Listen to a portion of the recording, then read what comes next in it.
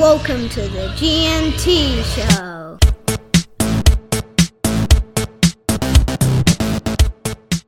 All right, welcome everyone to another GNT Show. I am once again joining you from COVID Central, and I am feeling a little bit under the weather, but thankfully I've got a co-host with the most, a man who watches 6 minutes of rugby league a weekend, follows no news about the rugby league, and had to be explained this week how World Cup qualification works. G. Welcome to the G&T Show. I think I'll be handling this one this afternoon. How you going? T, you're not feeling well, that's good. So, no. But what news caught your eye then if you're going to handle it this week, G? I told you I don't keep up with the rugby league gossip, unfortunately. I focus purely on the technical aspects of the game. So, well, what was one technical aspect that you noticed this weekend? The refs are randomly calling sixes to six again whenever they feel like it. It makes no sense anymore. What you don't bring is care. You don't check on your mate's family. You don't check on your mate. Well, I'm just glad you're getting better, and hope to see you back in full health very soon, T. Well, this is how much you know me and how much you check on me. I've deteriorated since we last spoke. That is correct. So we've jumped on to finish this quickly and get over and done with. Guys, we're going to be taking applications. Because not only is this podcast coming to an end, but so is this friendship. Okay. Thing is, ordinarily these days, we'd be advertising on Instagram, but neither you or I know how to use it properly. So please write us a letter and mail us. Yeah, please mail us at P.O. Box. Let's get started, All right, let's get started. The top of the news week was obviously George Burgess was charged, and we explained what the charges were last week. For some astronomical reason that I'm still yet to get my mind around, Saints named him in their 24-man team. Yeah, I actually noticed. I was like, hang on, he's been charged, but then he got named. I thought he wasn't allowed to be named anyway. So that was a bit of a shock. No, because they hadn't stood him down. So what Anthony Griffin came out and said was that they actually didn't have any details. So they wanted to name him in there in case it was rumours and there wasn't anything to it, or et cetera, et cetera. So they hadn't had any information. But surely discretion is the better part of valour here, and you stand him down. It's just poor decision-making. This club makes really bad decisions, says the Parramatta supporter. Yeah, I know. I can understand what their mentality was to a degree, but you know what? Just put it away and then let it sort itself out over the next week or so and then make a decision. So they should have just said, look, take the week off and see what happens. But yeah, I mean, far out. What do we say? We talk about this too often, basically. This kind of stuff. Well, I mean, you know my views on the culture. I've mentioned it in weeks passing. The worst part, not the worst part of it actually, but the other thing is it completely overshadowed the launch of multicultural round for the NRL, which I think was a great initiative, but perhaps they could have given the comp more than 3 days warning that they were going to do it. They decided to launch it with that famous multicultural man, Philip Ronald Gould at Belmore. Of course, yes. Given he represents a very multicultural background in Australian, Irish and English. He does, but he's also advocated numerous times that the Bulldogs have outgrown their home and need to move to start a new club, which is actually quite a multicultural area. So thanks, Phil. We love you. Phil, well done. Been a fizzer. I mean, it's like, multicultural round, and it's like this random token. Because they didn't do it. They didn't do it properly. But this is what I mean. They didn't do it properly. Come on, That's NRL. the problem, right? They needed to announce it beforehand. Before the season. We spoke about this. Remember when they last had multicultural round and the Bulldogs came out with that multicultural jersey with all the flags on it and stuff like that? It was a fantastic jersey. Yeah. And they could have done a multicultural jersey. I mean, they just needed a bit of forward planning. Yeah, I mean, look, good initiative. Hopefully they do a better job next year, but it just smacks of let's just randomly name this round multicultural round. It'll be replaced by the Emperor round next year. You got to sign up to get a public flogging. Every team has to sacrifice a goat in honour of Peter V'landys before kick-off. Hey, you should have some goat curry. It's actually pretty good. A little bit, Right, okay, let's just keep moving then. So, West Tigers, what a week in the press. There was 3 stories in the press this week about the West Tigers. Is this Haji Pantelis leaking things and then pretending he doesn't know where it's coming from? This is Buzz Rothfield and 2GB today actually, but there were 3 stories about the West Tigers this week. The first was James Roberts and Dane Laurie playing pokies till 10 p.m. Yes. And I believe it was the Great Northern Hotel in Newcastle on the night before a game. And this became a big deal on NRL 360 and through the News Limited till 10 papers, p.m. which I think Well, I mean, does it bloody matter what they do the night before? I mean, is this really... They had one drink. They're allowed to play the pokies. They're not doing anything illegal. They're 300 metres from the hotel room. That's what I was going to say. What the hell is this? This is what I was talking about, the media sensationalism. That is such bullshit. If Dan Laurie and James Roberts are sitting there chilling out, like, if the coach and the team doesn't have a problem, I mean... They tried to make it a cultural issue, right? Of course. So to say this team's losing, these guys, it's not a good look the night before, etc., etc. They're losing because they're not good enough, not because they're playing the pokies. The second story far out, yeah, was about James Roberts. Yep. Again, he had his phone in the dressing rooms. He was filmed with, how they got cameras in the dressing rooms, 40 minutes before kickoff. Now, phones are strictly prohibited from the change rooms for obvious reasons, because they don't want to associate with gambling or getting tips outside the bubble, so to speak. And the third one was yesterday's game, or Friday night's game, whenever it was. Bloody hell, I'm losing track of days. Was the weekend's game where there was a rumour that Robbie Farah was undermining Madge on the field to the players. Now, I've heard the alleged quote that Robbie said, Jesus. and there is all three of these stories have nothing to it. What is it about the West Tigers? Is it just the fact that they're losing? They're a club under siege. They're just that they're losing, and to be honest, I think the News Limited press just works on the sensationalism and absolute bullshit. Like, we sit there, I look for some kind of, analysis of the game at times that's missing, but this, you read about shit like this. So do I, G. I look for that in my podcasting partner. Well, you're going to have to look elsewhere. I should be on G&T 360, but you should do NRL 360. You would absolutely be great. I'm in my element. But what about what happened on the weekend? I don't know. I didn't watch the games. But Dan Laurie was playing the pokies at 6:30 after dinner. He should be tucked up in bed with some hot milk. I think it's just they're making stuff up to try and make stories up because they're losing. I think that's all it is. But they don't need it. I mean, I feel for the Tigers because North Queensland, despite their win today, North Queensland don't cop this attention. There's a lot of out-of-town teams that don't cop this attention. Correct, yes. I just think they don't need to be piled on, you know what I mean? Like, they need a couple of wins, desperately. Especially with, stories that have no substance whatsoever. That's the other thing. Well, they're in desperate need of a win. They got the Tigers on a short turnaround as well. So, some more news. Jamayne Isaako was released by the Brisbane Broncos, which led to headlines saying he was going to be picked up by Parramatta. Exactly 2 hours later, he signed with the Titans. So was the Parramatta... I mean, look, there's rumours all the time. Was the Parramatta link... Was there any substance to that whatsoever or not really? Yeah, he was negotiating with Parramatta by all accounts, but Parramatta pulled out because they got a bit sus. Now, it's a bit odd because he signed for Redcliffe, and for him to move his young family all the way to Sydney for 6 months didn't make a lot of sense. It didn't. I understand that. So maybe Parra thought they were getting, used as a negotiating... Well, Parra needs outside backs, right? We played Ray Stone at right centre, who was the game breaker. If I was Parra, I absolutely would have signed Jamayne Isaako. Him on that back line...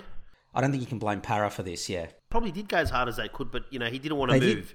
6 month period, right. It's a bit of a... You're upending a lot of stuff just to move for a few months. God, you know what? It would have been a great signing for their team. Well, we need some outside backs. Yeah, he's a good player. Although a bit rocks and diamonds, Jamayne Isaako. He can be a bit rocks and diamonds. I think he'll be a great player in a few years, though. Also announced during the week, now that the travel bubble is officially... The travel restrictions between Australia and New Zealand are being lifted, the Warriors are finally back home from the 3rd of July. That's exciting. Good on them. It's exciting. I think they'll sell out their first game at Mount Smart. But Ewan Aitken has asked for a release 1 year early to stay in Australia because of family reasons. So he will play this season out with the Warriors, but then will have a new home next year in Australia. Sorry? You know what? They've been here for so long. They've sacrificed a lot of time with their extended friends and families when they're living in New Zealand. To have them go back home, I think it's sensational. It's good for them as for their And players. What do you think of Ewan Aitken? What do you think of the news about Ewan Aitken this week? With Ewan Aitken? Oh, Jesus. I'm not in the business of repeating myself, G. Okay, keep it going. All right, let's move on to the next story. Now, it looks like Jerome Hughes and Harry Grant will re-sign with the Storm. Hughes on a 6-year deal. Wow, okay. From now. Wow. He's got 2 years to run, so it's a 4-year extension. Yep. It's 6 years from now. It's averaging $800K per season. He'll be 33 at the end of it. That's a big contract. Harry Grant's off contract at the end of next year, I believe, and he's also signed for $1 million per annum. Cam Munster is yet to sign. He's on 1.1 million this year and then 1.2 million next year. And I believe the Storm offer is 800k a year. The Dolphins have reportedly offered him 1 million a year. The reason the Storm are offering him 800k a year is because that's what they can afford under the salary cap by all accounts. Maybe they should get Philip Gould to help run their football department, because that seems to help. But you can the fact that he's hesitating, I think tells you their offer isn't quite where he'd like it to be. I think he's going to go. I think Redcliffe, he can go back. He's from Queensland. Redcliffe it's a good opportunity. Half the Storm team's already signed there, so it's not like he's leaving his teammates behind. So I reckon Munster will go. And what about Jerome Hughes and Harry Grant re-signing? I think Harry Grant is a good signing. He's young, he's got talent and he's got a lot of skills to his game.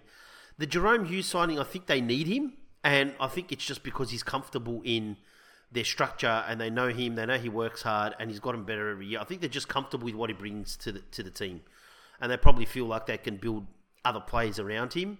But that's an expensive contract for Jerome Hughes. I like him, and I think he has amazing games, but he has a few weaknesses that can be shown up sometimes.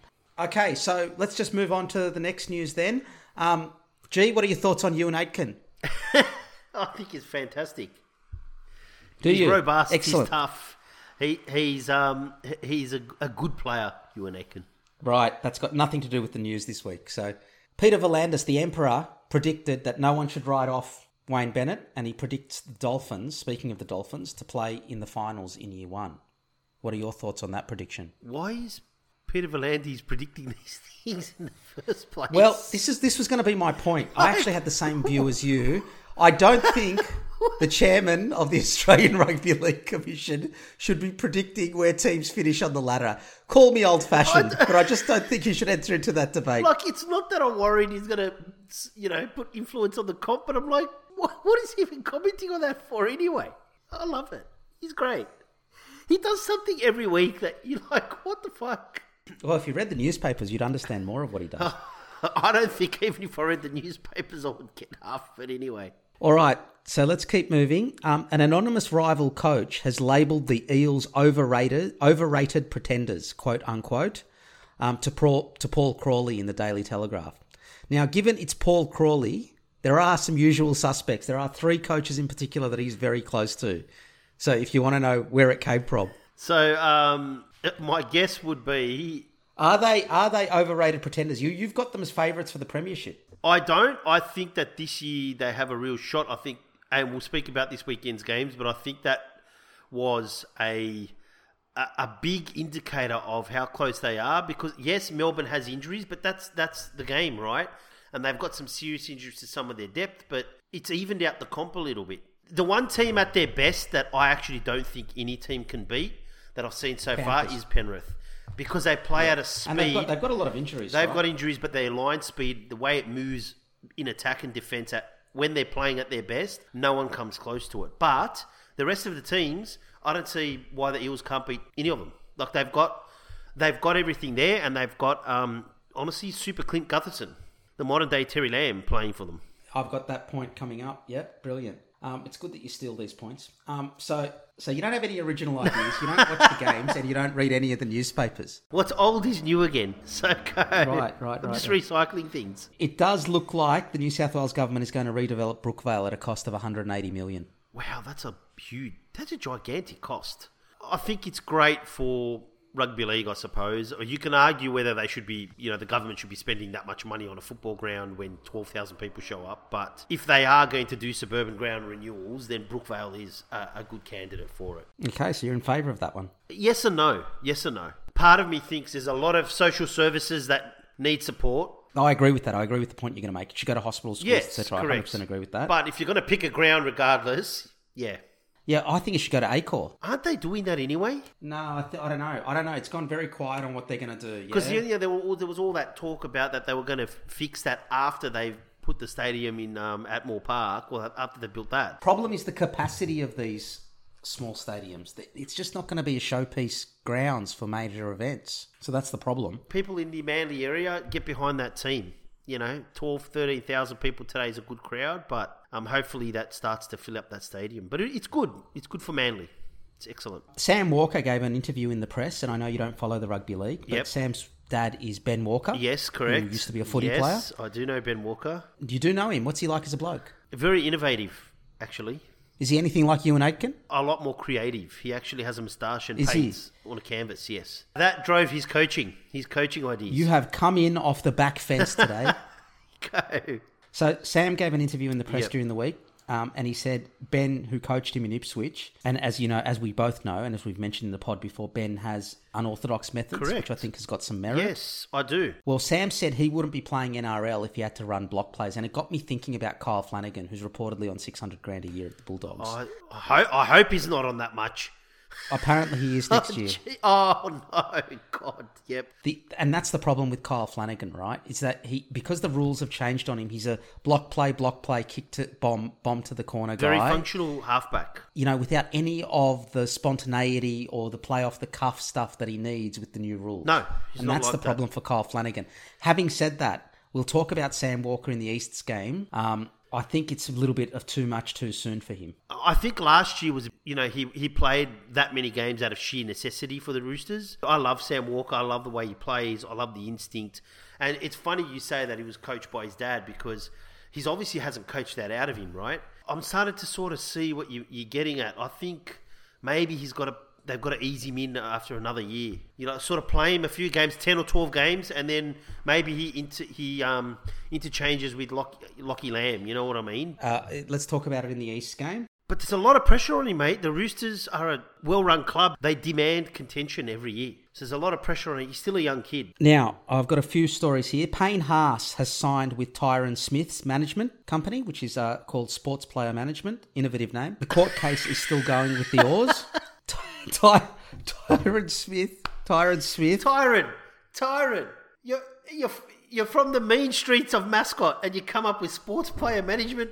Come on. Anyway, so he's the dad of Remus Smith. In his stable is also Aiden Fanua-Blake, DWZ, and young Talakai from the Sharks. I was looking at that stable and I was looking at Payne Haas, who's still got the 6-year, $6 million contract on the table from the Broncos. Yep. And I look back at Tyron Smith's career and I go, is there any chance Payne Haas isn't going to be recommended to move? Other than Talakai, all the others have moved clubs recently, and Tyron Smith played for 7 different clubs. I think he'll move, for sure. I think the fact that he's got $1 million a year contract on the table at the Broncos, ready to go, and he hasn't signed it, speaks volumes because he's going to go out and see what's out there, for sure. Now, if anybody else comes really close to that or beats it, I think he's out of there. Can I give you my tip? Yep.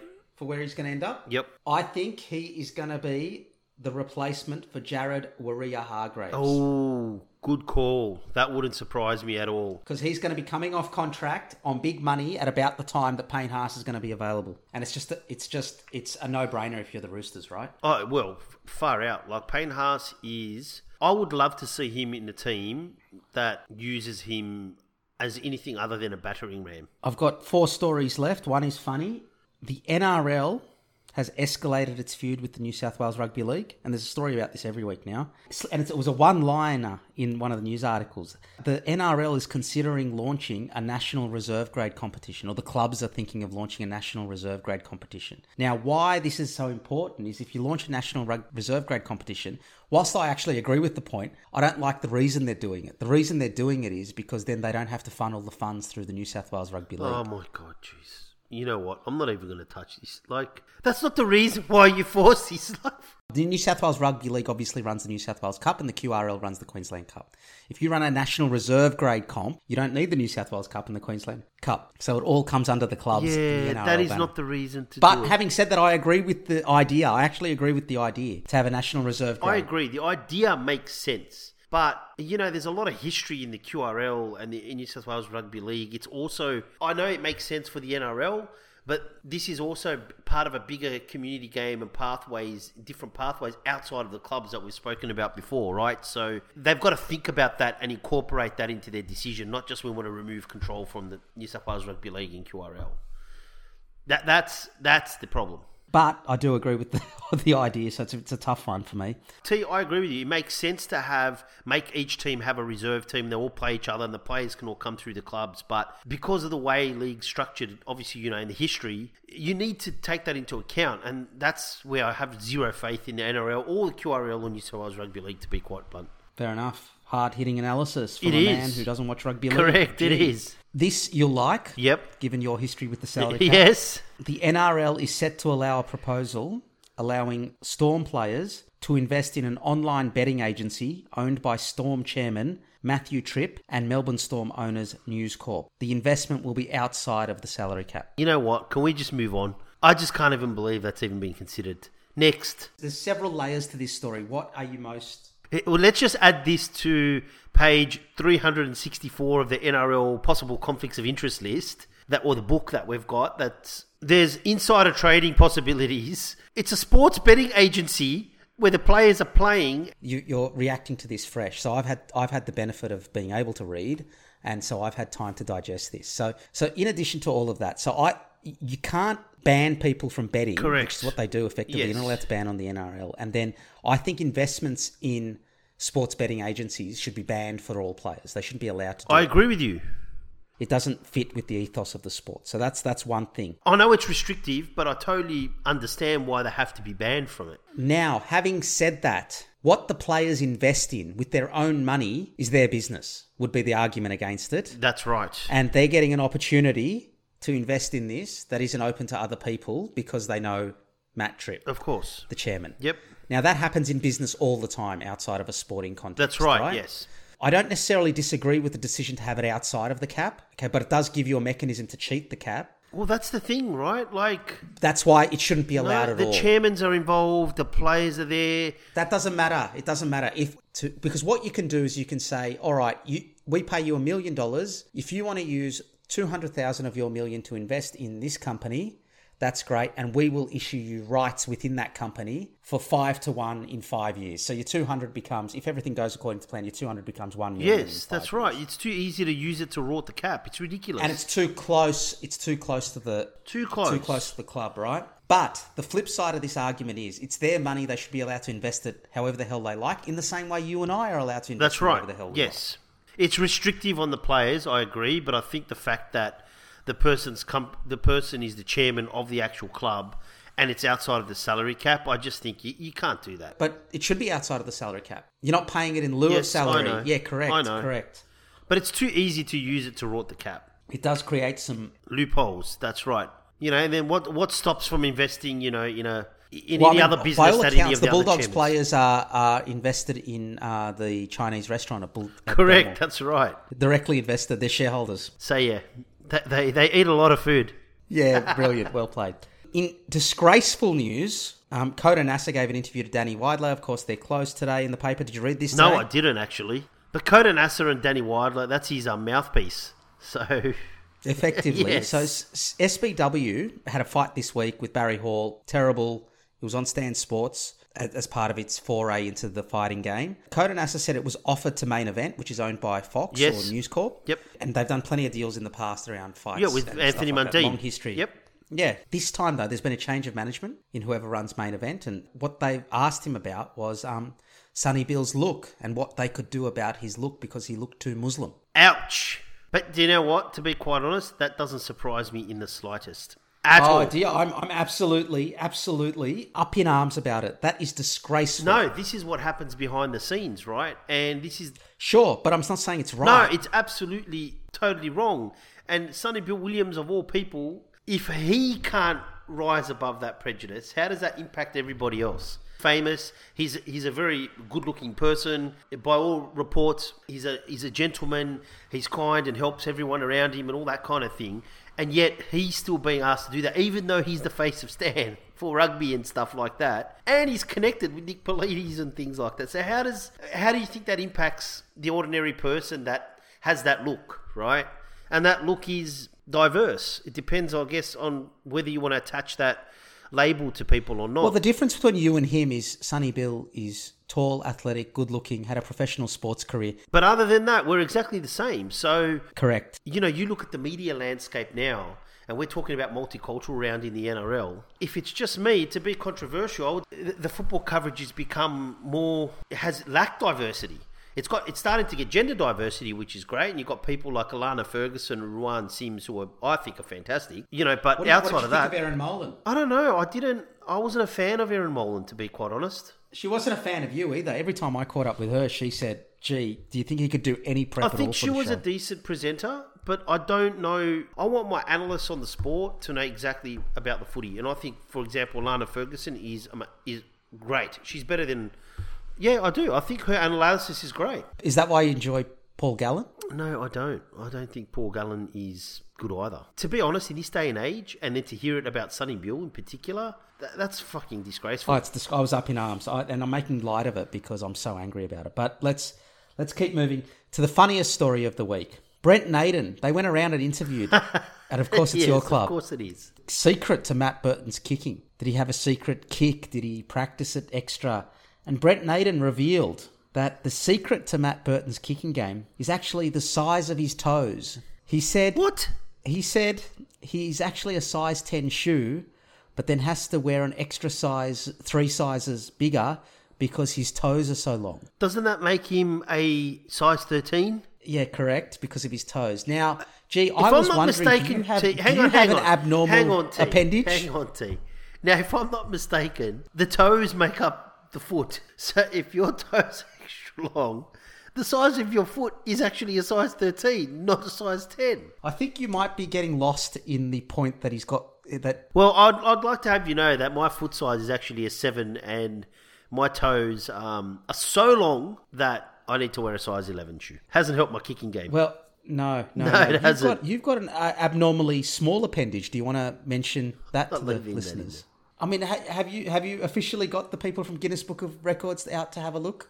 Yeah, I'd love them to come out and measure my toe. I think it'd be really interesting. Oh, yes. Is that what you called it? You said they're measuring your toe. Yeah. Are there any other players with abnormal appendages, G? Jimmy Floyd Hasselbank comes to mind.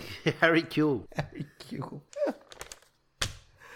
All right. Only from Bulldogs. I believe Let's his move on. Harry Kuehl's extra long toe is what caused him all these injuries. Came out of your club, mate. Maybe you should do some research into why it's coming out of your club all the time. I think we've just hired people with incredible smarts and wit, and they dabble in a bit of creative comedy on the side. I look forward to the Perth Bulldogs playing out of so does Western Phil Australia in a Good. couple of Or he years' used time. to. Now he probably wants him to stay in Belmore. He's changed his mind for some reason. All right. Thanks, Phil. It was a great round of footy. Yes. It kicked off on the Thursday night. First up, it was the Dragons versus the Sharks. The Sharks got up 36-12. It was torrential rain before kickoff, and it was clear that the Dragons were affected by the George Burgess problems during the week. The Sharks' spine and Nicho Hines in particular were great, but they were only able to dominate because the Sharks forward dominated Saints, especially Talakai and Nikora. Yeah. I want you to bear this question in mind before I go through what happened in the game. Yep. Have we underestimated the Sharks? I said they'd be pushing for a top 5 spot, but maybe we've actually undersold them. They've been really good so far. I think we said that they'd be pushing 7th for sure and maybe a 6th depending on how far South falls behind. They have been, for me so far, look, other than say like a Penrith or whatever. Are they a top 4 team? I think absolutely they can be a top 4 team, yes, I do. I think Fitzgibbon has made a huge difference, and I say that because all their players look extra fit, fitter than they've ever have. They play fast and they play with a lot of depth. And they're mixing their attacking game up. So I agree with you. But for none of those reasons. None of those reasons do I agree with you. But I think he's brought a different culture to the team, and the team is playing differently. I agree with that bit. I agree with that. I don't know that they're playing that differently. No, I think what they've done is, and he admits this in his own, there's a reason why the other teams are complaining about their physicality. Yes. He's got them playing really tough. He is, yes. That's what I mean. Yeah, I think and he's so changed in their that culture. way, he's changed the culture. Yeah, he has. Tough, but not dirty. This is the thing. No, they're dirty. You reckon they're dirty? Yeah, they're dirty. Okay, fair enough. But dirty within the spirit of rugby league, right? Not Nelson Asofa Solomona dirty. I think Craig Fitzgibbon's Mitch got to Barnett be dirty. careful, because when you're dirty and you're the Roosters, you get away with it. But if you're dirty and you're another team, you don't. Well, I mean, it's things like roughing up the halfback. It's things like that go on in the game. They do all that sort of stuff within the game. But Saints were in this game. They were. Until Jaden Sewer was sin-binned. Yes. Second week in a row, 5th time since 2019. And the Sharks put on 10 points while he was off the field. Yeah. First, Katoa was put over by Jesse Ramey in flick pass, which was great. And then Ikavalu got one at the other side of the field. The game was then put to bed by halftime when Nicho Hines laid on a cross-field kick for Talakai before potting a penalty goal to send the Sharks to the sheds up 18-0. The Dragons did threaten a comeback early in the second half when Jack Bird scored and Lomax converted to make it 18-6. But the Sharks just accelerated and kicked away again with tries to Jesse Ramey Ramian Hamlin-Uele, and a great solo try to Nico Hines to make it 32-6. In the last 10 minutes, Jesse Ramian and Andrew Fafita were binned, and the Dragons scored through Jack Gosiewski. But the Sharks were desperate in the last 2 minutes when they only had 11 men, and that's what I reckon about their culture. They were so desperate not to concede another try. The other thing that I was really impressed by the Sharks was they threw the ball around in the wet weather and it stuck. Yeah. Like, that was brave of them to play that way. What did you think of this game? I thought it was quite a tight game. I thought the Dragons and the Sharks played pretty well in the conditions. The conditions were very bad, actually. Did you think it was a tight game? It was only a tight game. At the start, I think until Jaden Sewer got sin binned. But once he got sin binned, that was and that's the thing. I still think the Dragons did okay defensively, but the Sharks got them twice on each end, but solely through great execution at speed. So the Dragons were still there in defence. They just couldn't close the gap with the extra man. There was, the second try they scored, they had Hines, Moylan, and Kennedy. There was a bit of luck to it, G. In those conditions, yeah, those passes only stick 50% of the time. They do, right? But the thing is, right, they shifted, the second try specifically, they shifted across, and then you had Hines, Moylan, Kennedy all coming at pace and putting players over, and eventually it was a little bit too slick for the Dragons. Then William Kennedy's tackle on Ben Hunt to hold him up, and instead of being 10-6 and the Dragons being right in there, we saw still in the bin. And after that, then they just scored the try to Talakai off the bomb, and then all of a sudden it's pretty much 16-18-0 at half-time. And like you said, when Bird charged over at the beginning, I thought, hey, you know what? The Dragons are going to come out and make this a game. They just kicked off, and then, like you say, their spine, it's all working. Moylan's looking better and better every week. He's actually evading tacklers now. He hasn't done that in a couple of years, right? So, and he's still got his ball Matty playing. Moylan Will Kennedy's following him around. Will Kennedy's starting to pop up on both sides of the field. I bet him, and Brayley, and I think the spine's Blake been Brayley's really good. been fantastic. They got the Knights this weekend as well. I think that'll be a cracking game. And I think their forwards are really good. Toby Rudolph's taken up another step. Braden Hamlin-Uele, I think, has taken his game to another level, and I think that's fitness. They can play with a faster intensity for longer. They're fitter this year, the Sharks. Hunt tried really hard for the Dragons, and the Dragons kind of tried for most of the game, but to be honest, ultimately the Sharks in attack had too much variety for them. They just had too much skill with the footy, and they were too good. Other than that period that stuffed them before halftime, were that bad? Well, I think the Dragons you don't? I don't think so, no. I just think... Oh, no, I thought the Dragons were terrible. Okay, I don't think they were as bad as they were made to look. No. I think the Dragons were terrible. I thought the whole George Burgess thing during the week affected them. This is not a team that reacts well to adversity. They've had a fair bit. That got proven last year. Yeah, I don't think they were good at all. Patterns of play, T, right? And the Sharks have changed the way they play for me, and they're a dangerous team to face. They have changed the way they play, but I think a lot of it's in their attitude too. It is, but I'll go back to last week, and I thought Para defended them really well, and Para was also lucky not to concede 6 tries. Para defended them really well down that. And I still think they could have scored. They were unlucky. Are you watching footy? Yeah, I am. I think Para defended them pretty well. And what part of our right edge impressed you last week? I think you underestimate the Sharks' attack. I think they made Para really, really struggle in defence. I don't think Para's defence was bad. I don't. Para's conceded 30, 24 and 18 in the 3 games this season. Yep. And you're complimenting them on their defence. Well, I thought the Sharks scored in the last minute last week, right? So I thought they defended pretty well. I thought they defended fantastically against the Storm as well. You can't hold out these big teams. So I disagree with you. I don't know what you're watching. Even the players come out afterwards and go, and the coaches go, we've got to improve our defence. Yeah, but, mate, if they let in more than 1 try, they say they've got to improve their defence. No, they don't. Gee, we're conceding anywhere between 3 and 5 tries a game at the moment. Anyway, so I think the Sharks have been fantastic so far. Yeah, the Sharks have been good, but clearly you're only watching one side of the ball. Let's probably. If anyone makes a tackle, you're like, they're great. That's a magnificent tackle. I'm blown away that you think Para's defending bring back well. Chicka Ferguson. That's who I want. And what about Saints? We're not in this game other than for a grand total of 7 minutes, and you're like, they didn't play that bad. Okay. I think they fell away at the end, but I don't think up until... yeah, for the last 37 minutes. Okay, whatever. I don't. I think they were okay. I don't think the Saints were any... I thought. Have you spoken to a Saints supporter? I'll try not to. Yeah, I think they might be on my side. They'll probably blame the refs. You know why? You know why, though? You know why? Because they actually watch the games. This is where you'll pick these things up when you start watching the footy. Bloody Ashley Klein. His decisions led to 7 tries. But they were amazing in defence. Let's move on to the Friday night game. I tipped the Tigers. I felt sorry for them. The Tigers trailed 14-12 at halftime, but were the better team in the first half, with the Warriors only scoring because of Norfoluma and Dane Laurie beaten in the air off kicks. The Tigers had Momolo and Robertson Hastings ruled out before kickoff, although Stafford Toa, who replaced Ken Momolo, was great for the Tigers. In the first half, Luciano Leilua also grounded a Luke Brooks grubber, but the referee ruled a knock-on without sending it upstairs. The Tigers fans must have been, and I know from the reaction afterwards that they are filthy about it because it was a dead-set try, and in the end, that's what cost them the game. In the second half, Harris Tavita tried to milk a penalty by staying down after a tackle by Seyfarth, who was great. He was a lot of effort. He was all 100 miles an hour, but no penalty was given, right?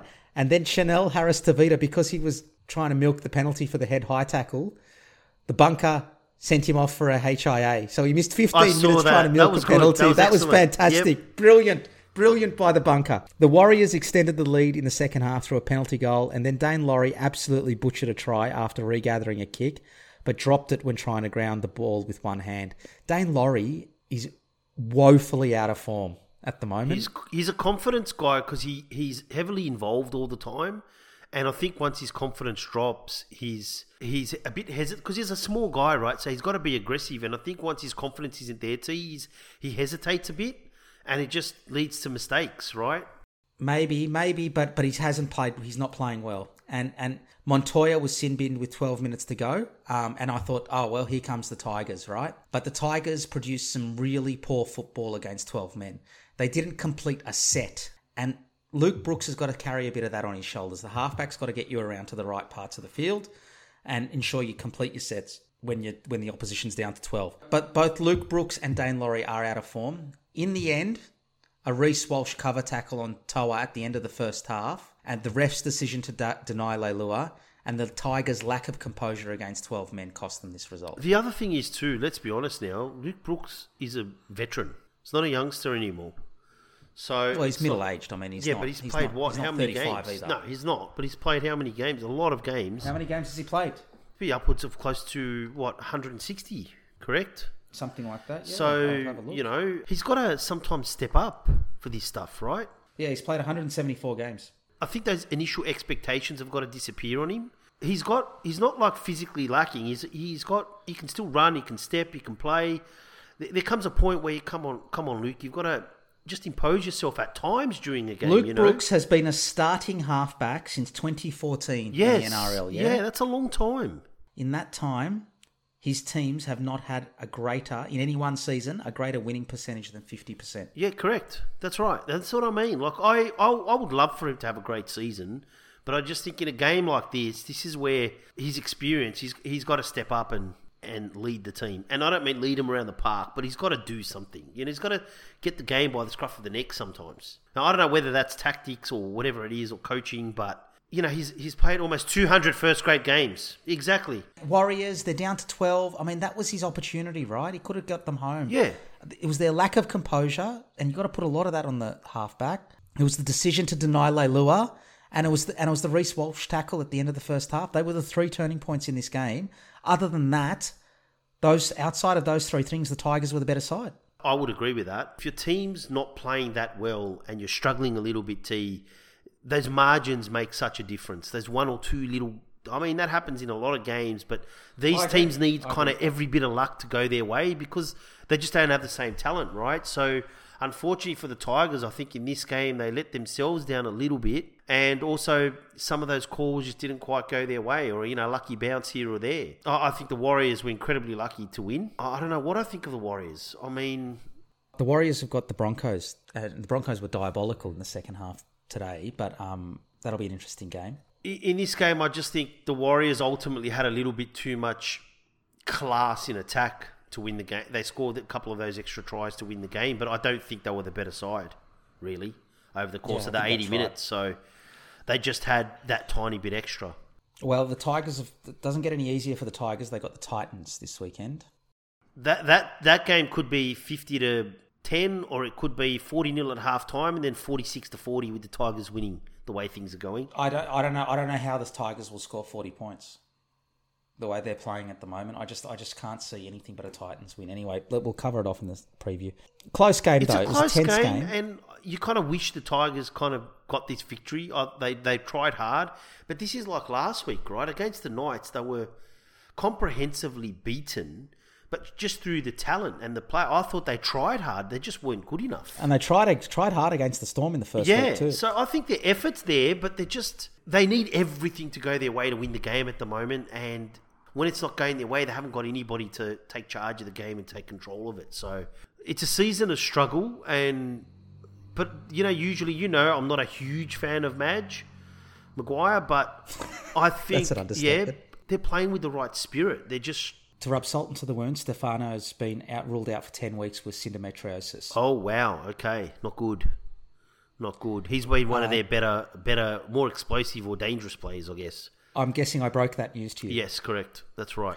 Gee, can we just make a deal? Can you just do something to follow the footy next weekend? I've watched all the games. I've got COVID. I'm dying. And yet, you just didn't notice that Stefano got injured. The good thing is, though, Cody Nikorima was Clearly back. not. No, Cody Nikorima was back, and that was. I think that made all the difference in the world for the Titans. The Warriors. Jesus, fucking hell. Sunday nights, go.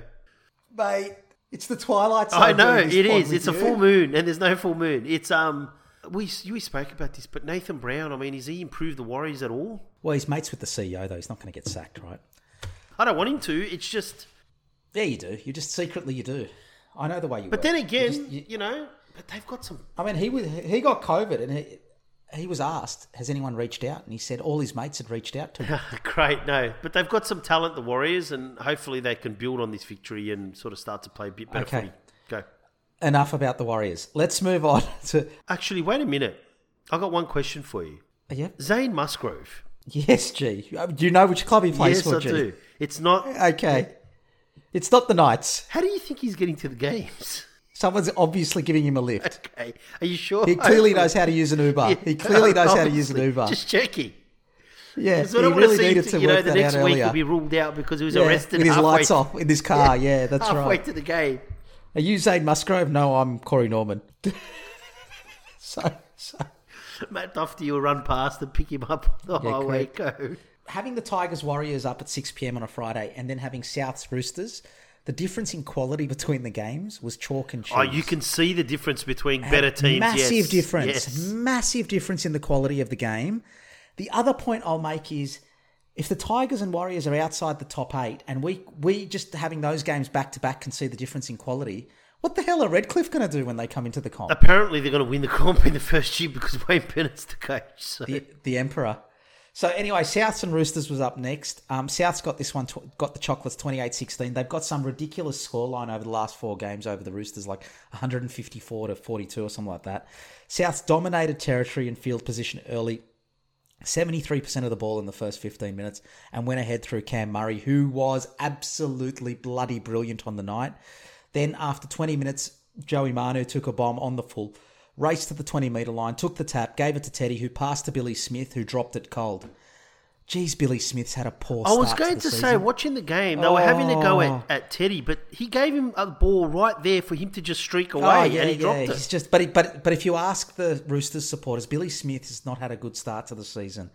Souths picked it up and AJ scored untouched to make it 12-0. A few minutes later, Joey Manu, right foot step, right hand offload, and Teddy scored to make it 12-6 at halftime. Great first half, especially after the Tigers Warriors, as we mentioned. What really makes a big difference to Souths is completion rate.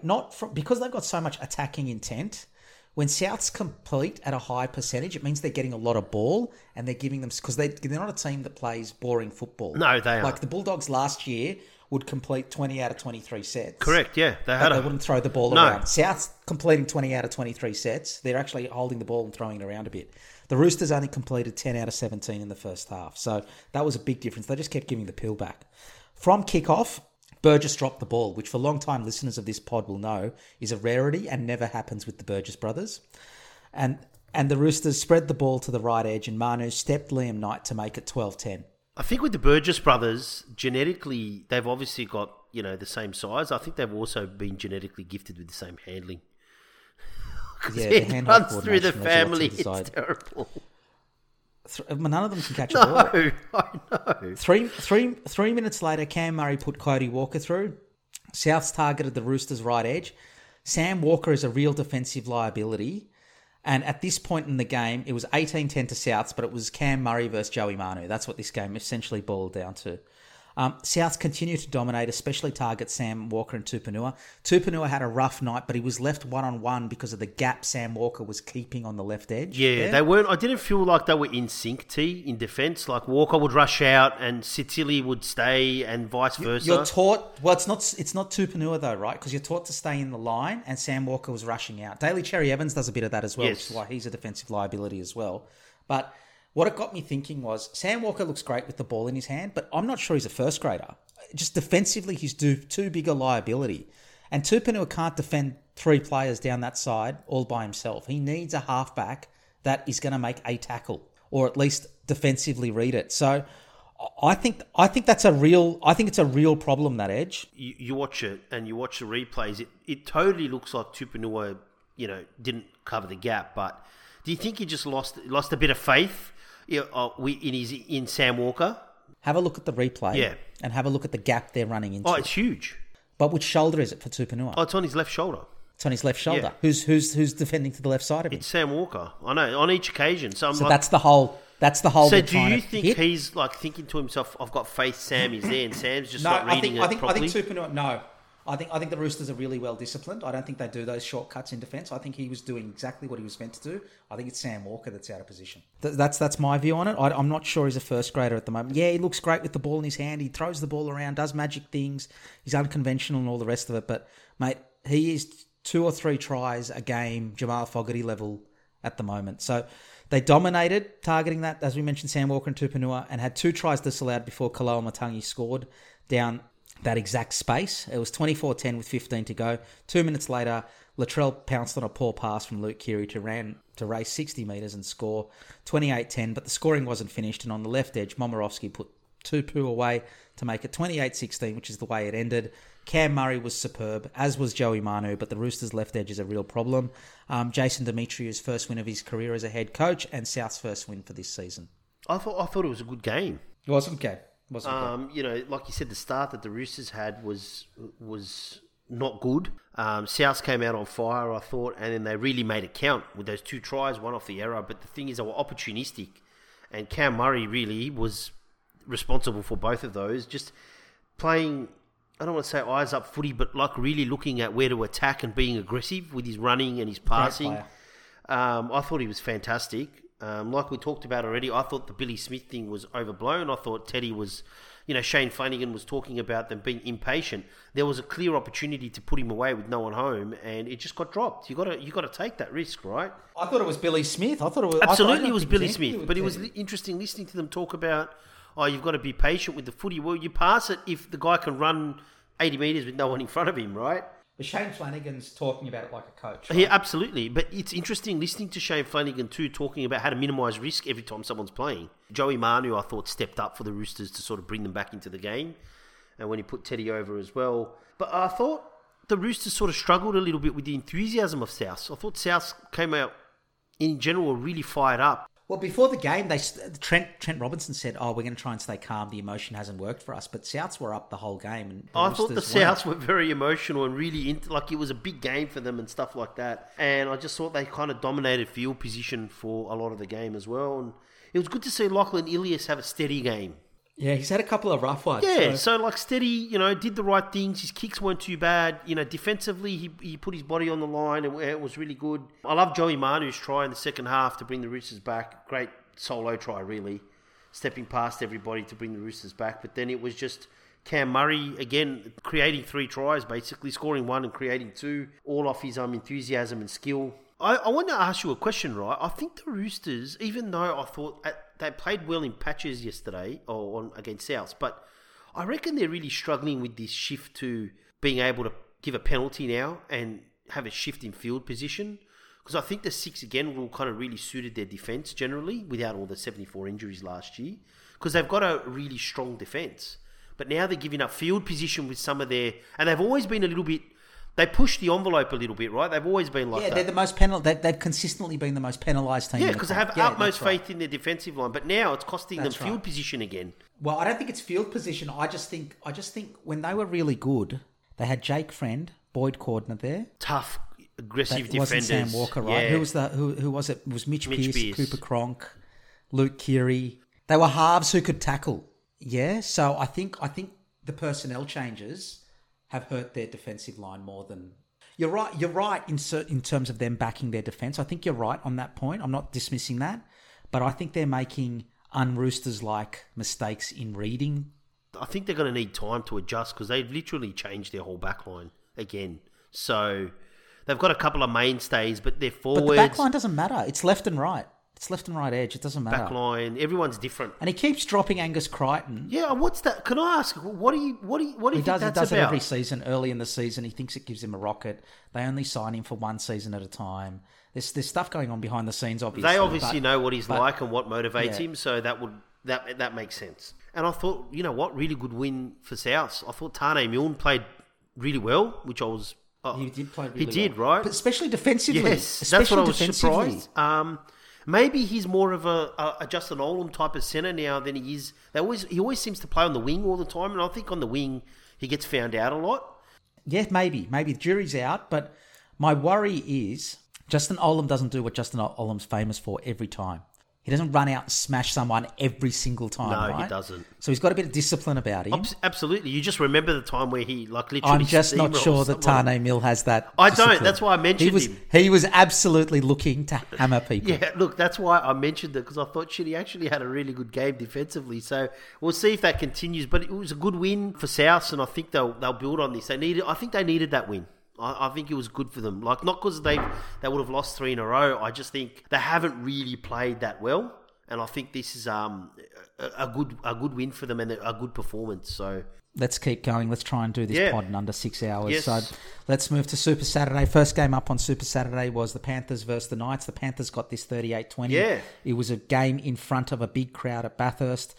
And the Knights got in the arm wrestle with the Panthers early, particularly targeting the inexperienced left edge of Isaac Tago and Taylor May.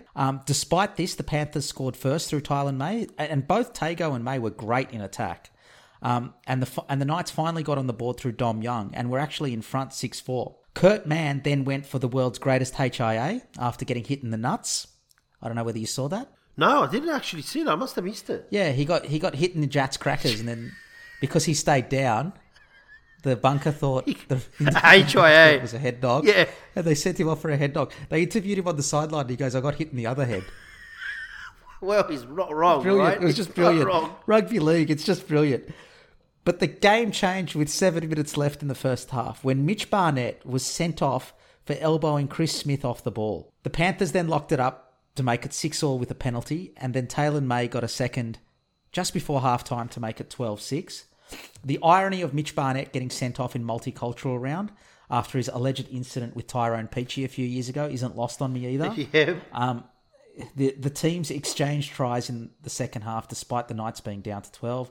Tex Hoy was great coming round the back, targeting the Panthers' left edge. He really tried. Yeah. It was 18-12 at this point, so the Knights were there or thereabouts. The Panthers then scored 2 quick tries to Tago and Crichton to extend the lead to 28-12 with 20 to go, but still the Knights wouldn't lie down, scoring down their left through Bradman Best to make it 28-16. And when Tuala got another with 10 minutes to go, you sense the Knights may have a sneaky chance at 28-20, but the Panthers kicked away again with 2 tries in the last 5 minutes, including Taylor May's hat-trick. Funny to say, but I was impressed with the Knights' effort with 12 men, despite conceding 7 tries. Like, I'm usually the one. You're the one that's. I'm like, man, they scored 30 points, and you're like, but they let in 60. Why are you so happy? Yeah, but they conceded 7 tries, but I was really impressed with the way the Knights applied themselves. Mitch Barnett will cop 6 to 8 weeks. He had a complete brain explosion and deserves it. Absolutely was a total brain snap. And when they showed the pictures of him in the sheds... He cocked it. He could have done a hip and shoulder. He cocked his elbow and nailed him straight in the jaw. But for no reason. Like, he was covering... Like, even I think you just saw that, and afterwards he was just like, "What the fuck did I do?" He's sitting in the sheds, just head in his hands, because it was just that look he had. You know that look he had in the sheds. That's the look our listeners don't get to see of you at the end of every pod. I'm trying to virtually hit you with an elbow. You're just trying to work out what did I just do? That's then? my Peter Volandis look whenever something comes up about him. But there was no purpose for it. Like, that's the weird thing. He was running past him. It was way behind. It was a decoy. Yeah, the ball's gone. Yeah, there was no reason for it.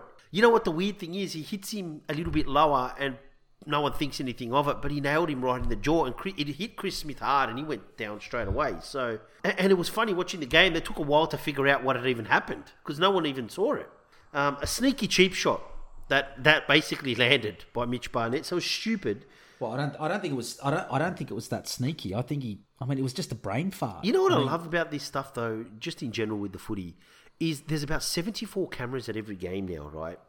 And they still do all these sneaky things thinking that no one can see it. They are footy players, G. Let's not forget that. I'm like, do you guys watch the game? There's like 57 cameras. They're looking at everything from every angle.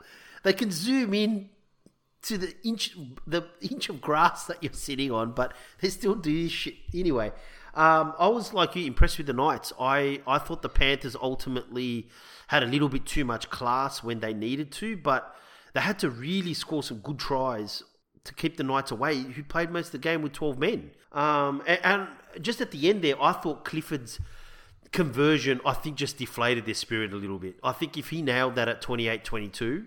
Oh, yeah, with one try to go. But, I mean, it was always uphill, but they did really well with 12 men. It was, absolutely. But I thought if he nailed that, I think they would have gone, you know what, we can get these guys. But having to score twice again, I think they just sort of ran out of time. But... Gagai's added. I mean, he's passed to Young at the start. He's still got a little bit. He started the season off. Dane Gagai, he is on fire. I thought Crichton had a really good game again. He looks explosive again in attack and has played, I think, really well for the Panthers. Taylor May, mate, good game. Second game in first grade. He's a bit sharp, and I'm looking forward to seeing him and Targo play a few games together, because the first try where Targo stepped in, his balance and in his kick, that was just brilliant football. I love that. That was awesome. They are a bit young. They are a bit green in defence, though. And the Knights went down to 12 before, because they did target. They targeted them, yeah. And you could see that the reads weren't quite right, or they weren't really working together properly yet, right? But just good footwork, good football. And the Knights, mate, they played really well. They were gallant. They hung in like they did last year. They were defensively relatively solid. But some of the play to put Tex Hoy away and Tex Hoy looping around the back. I thought Tex Hoy had a great game. A fantastic game. The try where they did put Tuala over to make it 28-20. Brilliant football. Opportunistic from... We talked about Kurt Mann. I think the Kurt Mann experiment is working. It's giving them, like you say, that extra playmaker. And ball player. And the fact that he can go for a HIA after getting hit in the nuts. Just makes him an all-rounder. I did feel sorry for the Knights, because when they came back to 18-12... They were in the game until the send-off. But that Targo try, Luai was offside. He was in front of the kicker. Yeah. Oh, there was... can I just say, I didn't mention it in the lead-up, the refereeing this round was abominable. Okay, thank you. Because in every other game, they're like, you're inside the 10. The Broncos penalty try today, there was like 14 50-50 decisions that had to go their way. Herbie Farnworth only had to run 35 metres across to score a try. It's a penalty try. Thank God. Anyway, Paul Vorton was the only person that's like, I'm not quite sure he would have gotten there. It's like, yeah, how about that? What about who was it? Was it Cam Smith that goes, what about the other two Cowboys players there? Yes, that were there near the ball. No, getting to the ball? Not. It was a good win for the Panthers. They did what they had to do, and at times their backline just created that. They executed so fast that they used the extra space of that extra man that they had. It'll be interesting to see whether the press comes out, because they're all mates with Volandis, whether they give the refs a hard time, because the refereeing this round was terrible. It was fucking terrible. By the way, for the first 3 rounds, can we just remove forward passes altogether? Like, are they even calling forward passes anymore? No, they're not. They're not. They're clearly not doing the microchipping the ball. No, they're not. Absolutely not. But great performance with 12 men for the Knights. I tipped them. And you know what? They remain impressive. So and the Panthers still impressive with a lot of injuries and still a little bit too good for a good team. But you and I are running last and second last in the tipping comp at the moment. Yeah, I just think we just leave these bits out because then it makes us look like we don't know what we're talking about. Because we don't. All right. But yeah. But good sign, Knights fans, right? Far out. Good sign for the Knights fan. Let's move on to the game of the season so far. Gee, I had, after your ridiculous comments earlier in the pod, I've now looked up the defensive records of all the teams. You'll be happy to know that Para has the third worst defensive record in the comp so far. Holy crap! Could you imagine how much we'd concede if we weren't defending well? Titans and the Titans. If we weren't defending well, probably about 80. The Titans are the Titans. They can either score 64 by half time, or they don't score at all. They're all over the place. We've conceded only 4 points less than the Titans. But you did play the Storm, and that game, I thought... Anyway, let's continue. We'll talk about this in the Storm and Eels breakdown. The Eels' defence was not good, but it was a great game. It was the game of the season so far.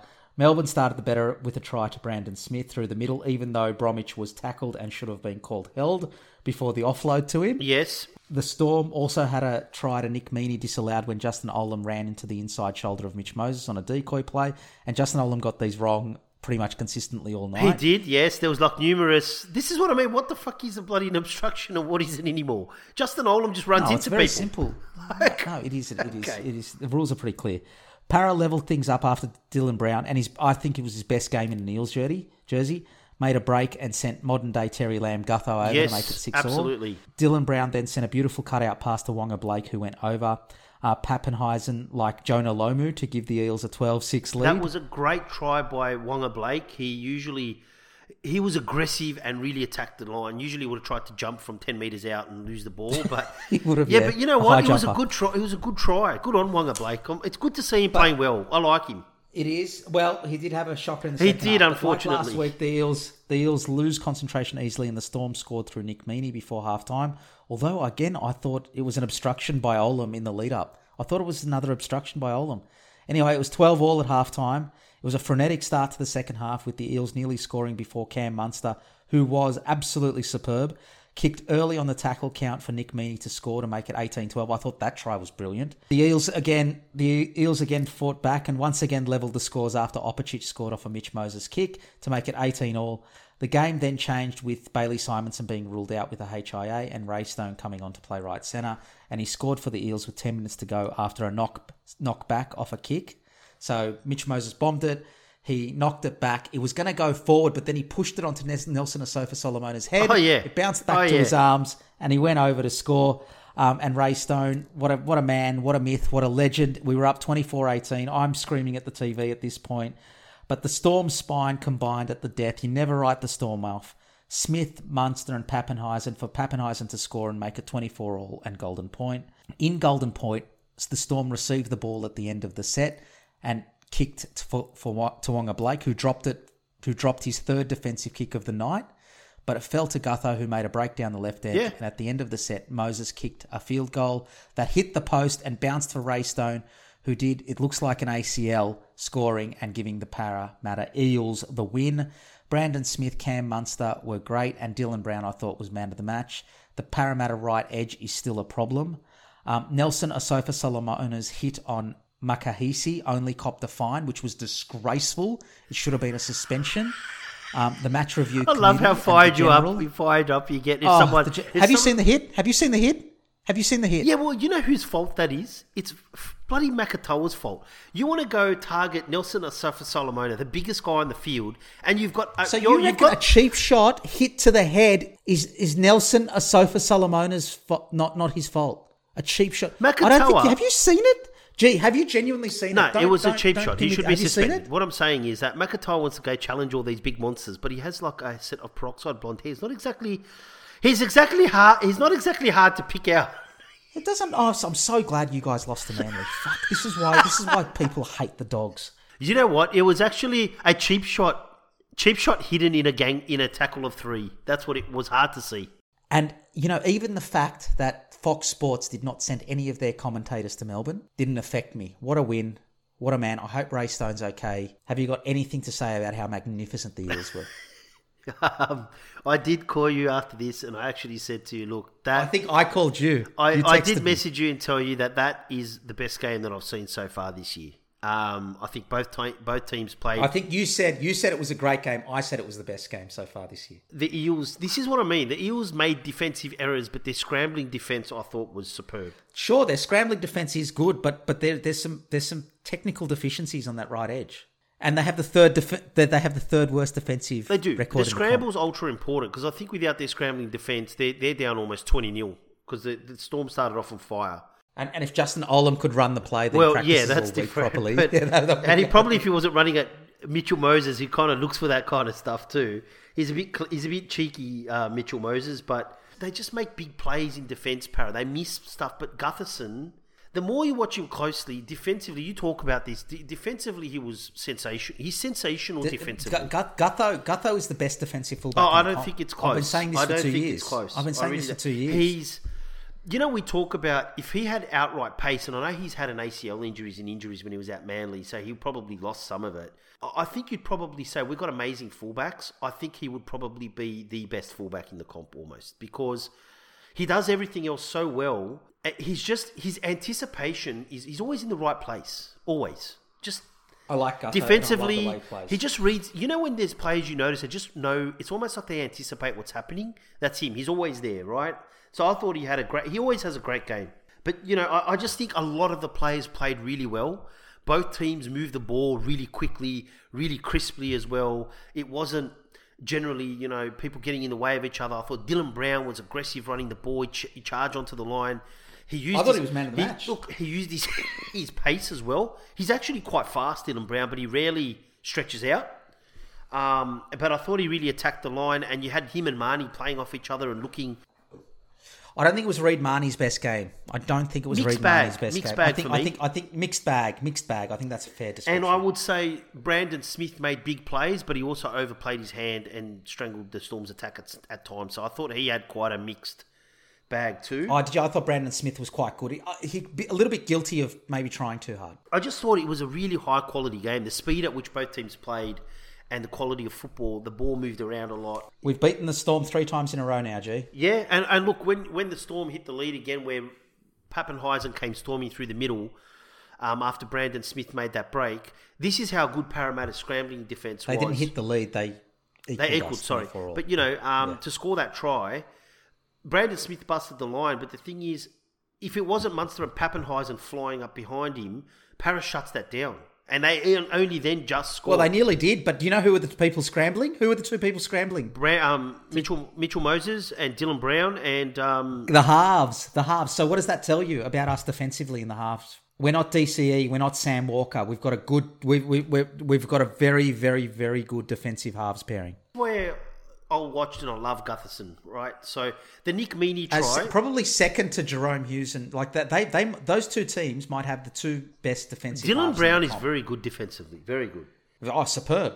I thought Nelson Osofa-Solomona was fantastic for the Storm. He really stepped up because they're missing a lot of their forward leaders, and I thought he really took a step up in that game. And well, he's been playing well for weeks, except for the cheap shot. Yeah, except for the cheap shot. But hey, McIntyre was having a go at him. It was actually kind of good to see that at least challenge each other. He wasn't scared, the young kid. I would have probably picked someone else. Wasn't it Makahesi? I thought it was McIntyre. Anyway, but I would have thought you would have picked someone else to challenge. Not Nelson or Solomon. Who was it, G? Can you stop it? The guy with the peroxide blonde hair. Is he any relation to Ewan Aitken? He may well be. It must have been. He must have transplanted some of Ewan Aitken's hair. It's Makahesi Makatoa. Yeah, see Makatoa.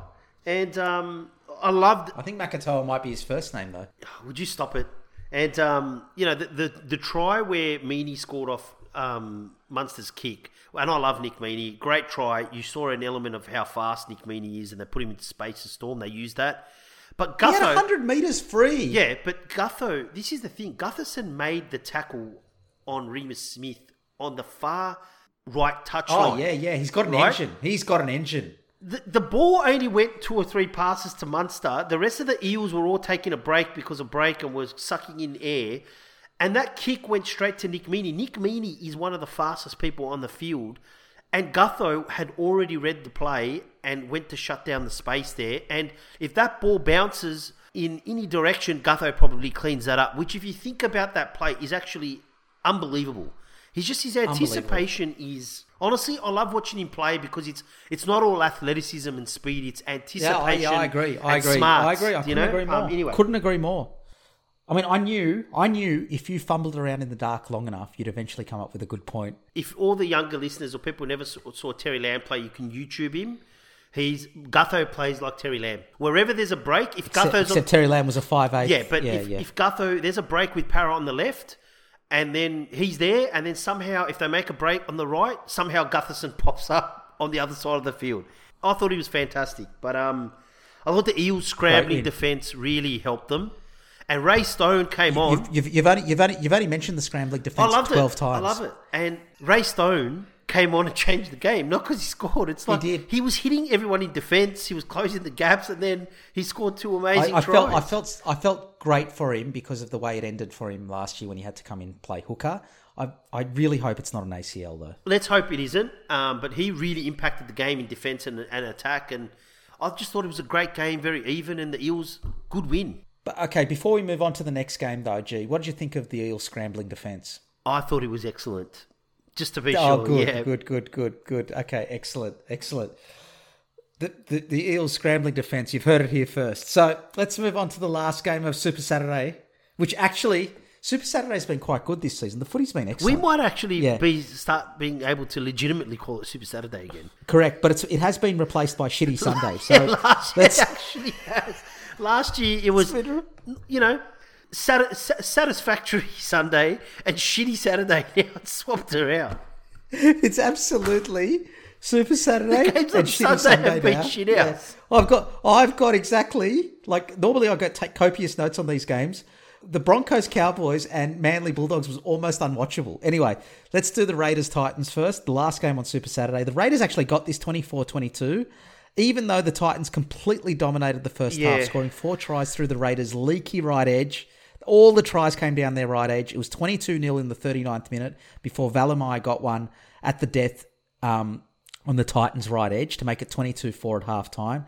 The Titans had all the ball and all the position in the first half, all the field position. And whatever Ricky said at halftime worked a treat with the Raiders scoring 3 tries of their own against the Titans' right edge in the first 10 minutes of the second half to reduce the deficit to 22-18, and with only goal kicking separating the two sides with 4 tries apiece. Then with 4 minutes to go, Chance Nickel-Klokstad grounded a Schneider kick to take the lead 24-22. Poor Justin Holbrook at this point must be tearing his hair out, and Valemai iced the game with a bone-crushing tackle on AJ Brimson. Beau Fermor showed why he's being touted for Queensland Origin team. Toby Sexton, other than the intercept, and Tino were great for the Titans. For the Raiders, I thought Schneider's best game as a halfback, and Rapana and Matthew Tomoko at left centre was great with 2 tries. Schneider's short kicking was fantastic, and the second half, this was 2 different games. Absolutely. And a second half. They were 2 completely different games. The Raiders got up in the end, 5 tries to 4. They just about deserved it. But this is the rocks and diamonds you get with the Titans. I think this is one of those games where you could say that it was evenly balanced, but in a very weird way, where the first half was totally really Titans. You're right. Second half was totally Canberra and all the Raiders. And it's not like the Storm and the Eels where they were close the whole way through. It was just one side completely dominated for 40 minutes. And then whatever happened at halftime, the other side completely dominated for 40 minutes. You spoke about Valemai's try at the end of the first half. The Titans were so dominant. They scored 4 tries. They scored the 4 tries before halftime, and I think they kind of clocked off a little bit just before halftime, and they allowed Valemai to get that try, which gave the Raiders a little bit of confidence that they weren't down that much, and then it just totally flipped around in 10 minutes. Yeah, it was all quick. It was really quick. Far out. I mean, what do you say, T? I mean, the Titans, this is exactly like last year. I think it's a fitness issue. I've always thought it's a fitness issue. I think part of the issue is they targeted Greg Marju and Patrick Herbert, and that side of the field doesn't have much lateral agility. And I think when you got Marju trying to close gaps, it's a problem. It's a problem for the Titans. Right? But I don't think it's when they lose like this, it's not fitness. When they lose where they get run over in the last 10 minutes, it's fitness. Fitness doesn't mean you concede 3 tries in 10 minutes after half time. That's concentration. It's decision making. But doesn't that come down to your fitness levels? If your fitness levels aren't good enough... Not after half time. Well, You're yeah, rested. that's You've just had a 10-15 minute break. Yeah. They're a funny side, the Titans. They really are. This is where you get the... You know what you should be doing if you're up 22-0? You should be trying to do what Cam Smith used to do with the Storm. Instead of trying to extend the lead, you should be just getting through your sets, kicking to the corners, getting field position, grinding the game out. And then as the other side get more desperate, then you get What do you think it is? Do you think it's a confidence thing? Because when they're firing, they score 3-4 tries really quick and they can beat in, but then all of a sudden they let in 1 or 2 and then they just drop everything. No, I don't. I think they need... You know who they need? Kurt Capewell. Yeah, I think that's a good call. Like a veteran presence. Yeah, Adam Reynolds would have been perfect, obviously, but someone like that, a veteran. They need a veteran presence. They're a young side, G. They're a young side, and they're learning on the fly. But I really think Jamayne Isaako is a good signing for them because they need to get rid of Greg Marju. Look, I understand. He's got massive I understand biceps, that, but that will help their defense a little bit at least. I think they need a Jake Friend type. You mentioned Adam Reynolds, Kurt Capewell, someone to set... Aidan Tolman. Aidan Tolman would have been a good someone presence. Like that. Yeah, someone like that. He's not as he's losing a little bit of his agility. Aidan, you're not bringing them up there for what they do on the field anymore. You half bring them up there for their leadership. It's their leadership, their hard work. They do the dirty stuff that no one wants to do. That's right. You know, I agree with you. I think they need one of those players because I think the old player was Proctor, but Proctor's now he's aged, right? Like he's kind of not as good as he used to be. They kind of didn't. I don't think they've really replaced him. I think Isaac Liu might have been one of those, but I think Fafita, Beau Fermor, they get tired. Ironically, they should have gone for Josh Hodgson. Josh Hodgson would be perfect at the Titans. Not a bad call, actually. If you had an ACL. But yeah, it's because they need a hooker and they need a veteran presence, and Josh Hodgson would have ticked both. Ended up not being able to break down this game because it was just ridiculous. This is what I mean. Or a Cam McInnes would have been a good signing for these guys, you know, or an Adam Clune or someone, whatever. Anyway, I'm like you. I don't know what to say about this game because it was ridiculous. Except that I did think, Tino. They rely on Tino a lot. The Titans a lot. Like he's kind of their engine in that pack. Fatuaika's not as fit as he is. He's explosive, but he's losing a little bit. But they rely too much on Tino, and I do think they need to sort out their winger and centre issues on the Herbert on that right hand side. I think defense. Beau Fermor's been pretty good. He's been pretty good. He adds another explosive that can go either side. It doesn't have to always go to Fafita. But they need a rangy that's second good because rower. after the first 3 minutes, Dave Fafita's sucking them in. Oh yeah, I know. They need a tall, rangy guy. They need a Tupanua on the fringe, not another Fafita. But outside of that, I thought, Tino had a great game. I thought Sexton played pretty well. He's coming along. Other than the intercept, I like. He's still a youngster. He's played pretty well. Brimson had moments, and Beau Fermor I thought did all right. And for the Raiders, I thought once Tomoko had a couple of things go his way in the second half, I thought he really started to grow into the game and he really started to have more of an impact. And do you know who I thought had a really good game? I thought Emre Gule had a really good game. He carried the ball strongly and I felt like he really did a lot of the grunt work for the Raiders. Can we be honest? Josh Papali'i has not started the season. No, he hasn't. No, he's not. And Schneider, same thing. I thought Schneider... Yeah, I thought his best game in first grade. He did well. He played solid, and then he kicked the goal. His short kicking game, he kept getting resets, and that try for Chance Nickel-Klokstad was perfectly placed. If that was anywhere else, there's 3 Titans around there, they get it perfectly placed. They score, and then he pots the goal to put them in the lead. So, look, how about Semi Valame's hit on Brimson? Holy shit. He, at the end, he absolutely iced That it. is probably the best legal hit you can possibly... It was bone crushing. Yeah, he hit him so hard. But, crazy game. And I guess just the Raiders ended up winning it. But the Titans, mate, they could be 0-3 or 3-0. Like, they're all over the place. Season, right, for them? Yeah. All over the place. Let's move on to Shitty Sunday. Yes, it was Shitty Sunday. First up, it was the Broncos versus Cowboys. I didn't see this coming. The Cowboys got this one 38-12. I didn't either. Yeah, Cowboys started the brightest, and when Chad Townsend grubbed for Nanai, it was 8-0 to the Cowboys. Val Holmes then danced through the Broncos' defence, but the Cowboys butchered it, and Corey Oates took the slowest intercept in history and got run down. Can someone tell me what happened there? He took an intercept, and I thought, shit, he must be injured. And then he wasn't. He was just so slow.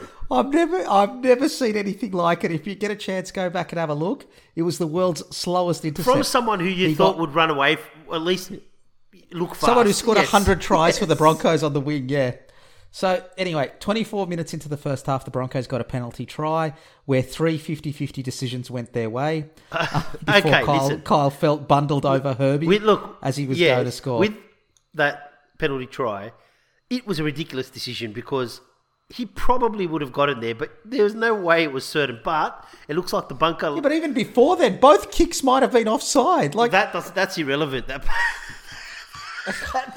Jesus, that's anyway. irrelevant, but it looks like the bunker loves Herbie as much as we do, so he was adamant that he's been playing so well. He is a good player.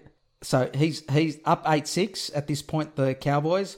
Both teams had chances to score before half-time, but Tormalolo, standing at second receiver, sent a beautiful pass to Nimi, who scored. Tormalolo, the ball player, we didn't know he had this in his game, right? And it was 14-6 to the Cowboys at half-time. If he can start doing more of that, he becomes more dangerous because he becomes less like a prop playing lock and more like one of those creative... I agree, and I can't blame the defence for misreading that because... No. When's the last time he did that? Yeah, it was right. 100%... Oh, shit, I didn't know he could do that. Yeah, correct.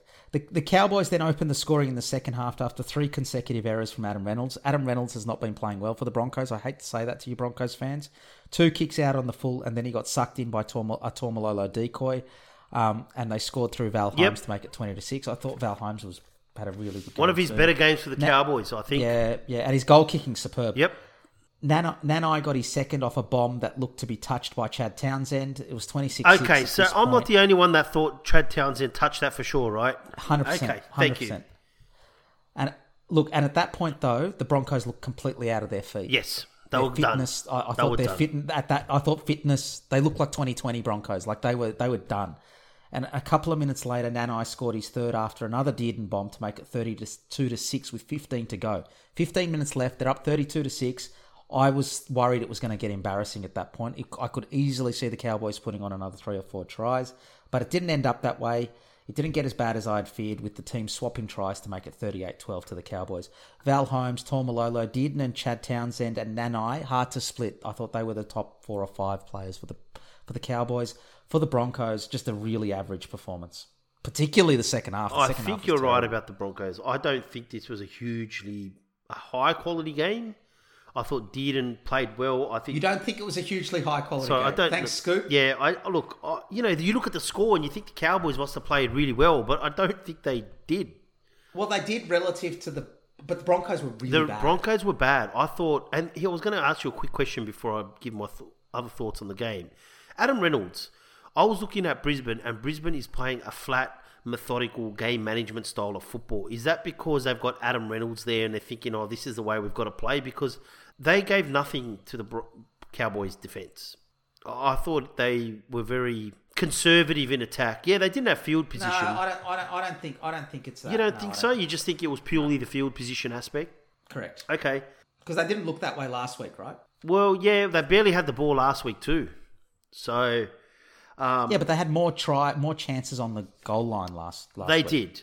So it's more, but for me... and they did throw a bit at, Yeah, I don't know. I don't think it was... I just don't think... And I don't think Adam Reynolds had one of his better games. No, I don't think he had a poor game. Much, and he wasn't really... I didn't feel like he was running the ball at all. He just was... Like he played a very... He tried to manage the game. This is the problem for the Broncos. Tried to manage this is the problem for the Broncos. Who else is going to... They don't have halves. Who else is going to do it? They don't have a hooker.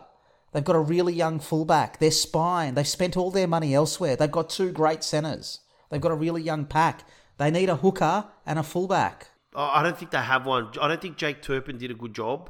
And I think Billy Walters... I was trying to get his name. And I thought Billy Walters didn't really impact the game the same way he did last week. But I thought the Broncos were ordinary, bar a couple of decent runs again from Carrigan or Payne Haas. I don't think Tony Staggs had that good a game either. He barely touched the ball, was involved.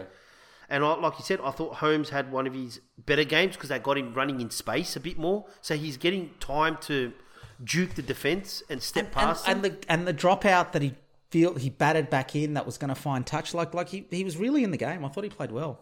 Taumalolo is playing a lot better. He's still got a way to go, but and I thought Jordan McLean's starting to step up his game a bit. He's been a bit MIA the last year or two. This Nanai character, just tall, athletic, fringe back rower that's kind of got really good agility, but he scored a hat-trick off kicks. It's pretty unusual. He did, yeah. But he's having an impact in unusual. every game. He's still a youngster. He's got a lot of potential, right? But Dearden played a really good game. Again, he's aggressive, he's running. But at times, I still thought the Cowboys' attack was quite clunky. And standing around watching Val Holmes trying to step past 4 guys or then pass to the Hammer, who's then trying to step people. But they took advantage. They're taking advantage of the opportunity, the Cowboys, or they're getting a few lucky bounces with a kick, or they're kicking for Nanai, and Nanai's actually catching the ball and aggressively taking bombs. And just they're dominating field position, the Cowboys. In all the games they've played, I felt like they've really dominated the field position for most of the game. They've won 2, but they really should have beaten the Bulldogs as well. So they really should be undefeated. I don't think I would have said at the start of the year.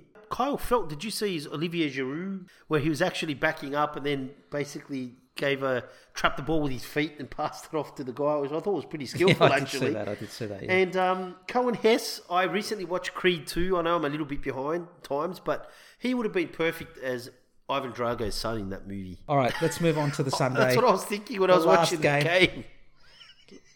Just last game, Super Sunday.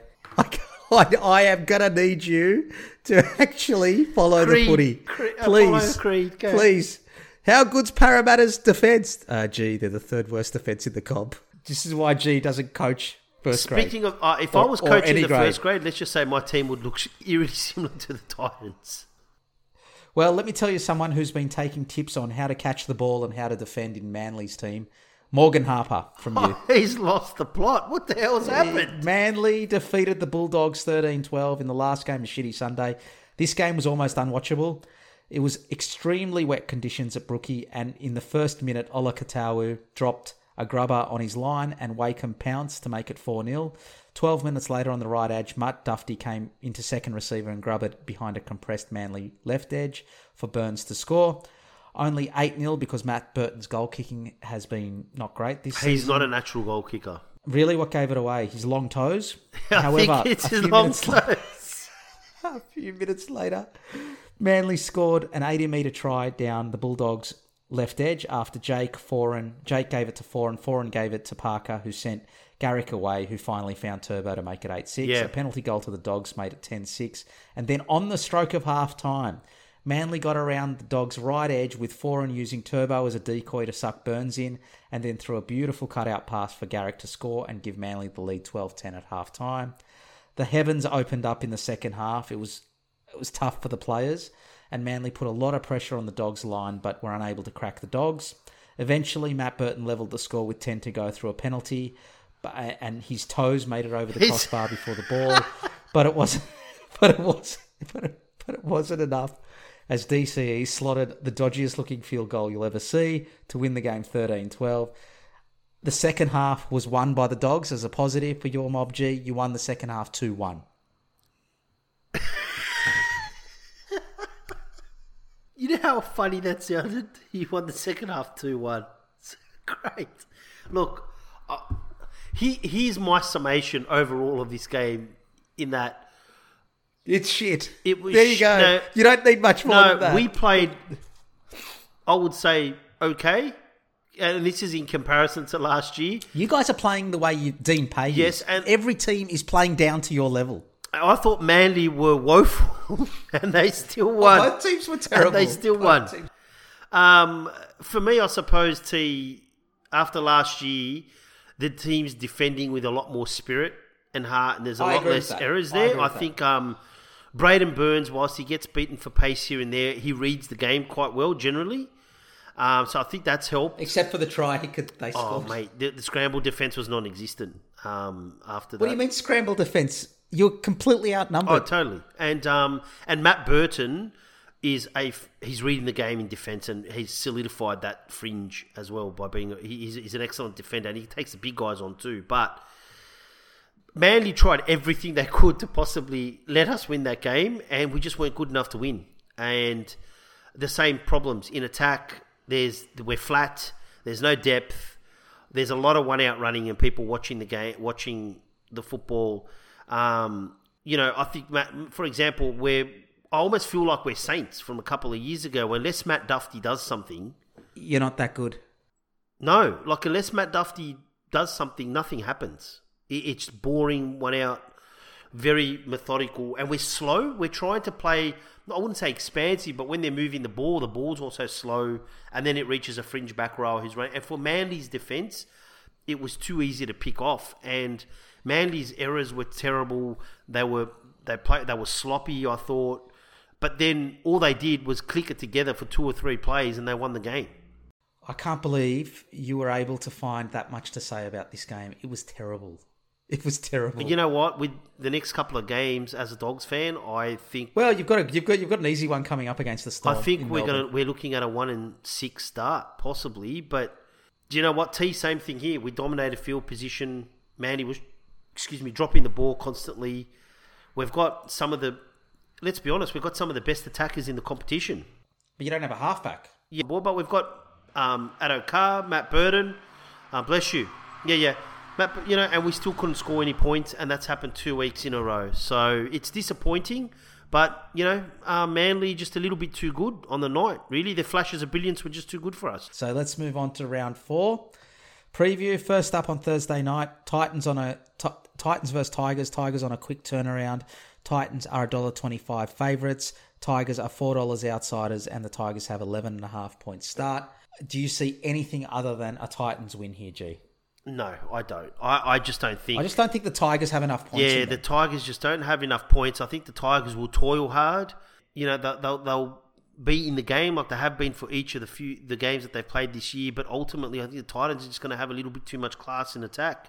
The Warriors had a little bit too much for them, and the Titans are a lot better in attack than the Warriors. So I think the Titans will win this game.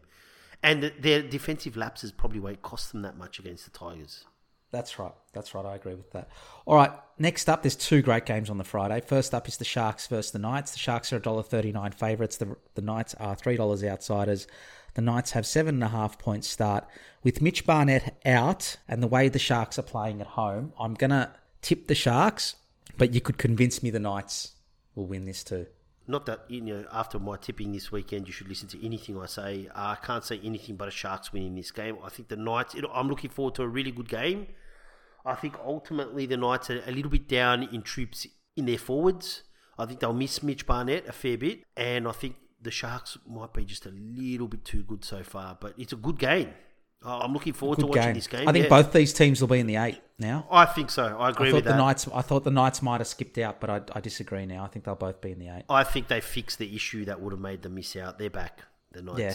I think the Titans might be the ones that miss out. Absolutely possible.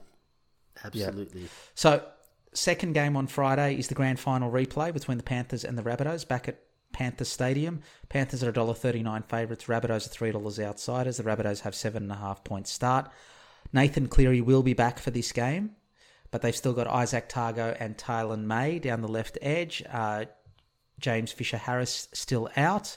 And I just don't know what to make of the Rabbitohs. They were really good against the Roosters. They are playing better each week. I don't know. This is a hard game. I think Penrith will beat them because I don't think the Rabbitohs with Campbell Graham and stuff would be good enough to really trouble Targo and May all that much. I think with Milne and... Well, that's good because Campbell Graham's on the other side of the field. With Milne and Jackson Paulo, I think they match up with Targo. I don't think they're that much better that they're going to bust the Panthers up a little down that side of the field. I expect the Panthers to be a little bit too strong defensively for the Rabbitohs in this game, and I'm tipping Penrith, especially with Cleary back. I think I'm going to go the Rabbitohs. After the Rabbitohs win last week, I think this will be a lot better game than I would have thought it would be a couple of weeks ago.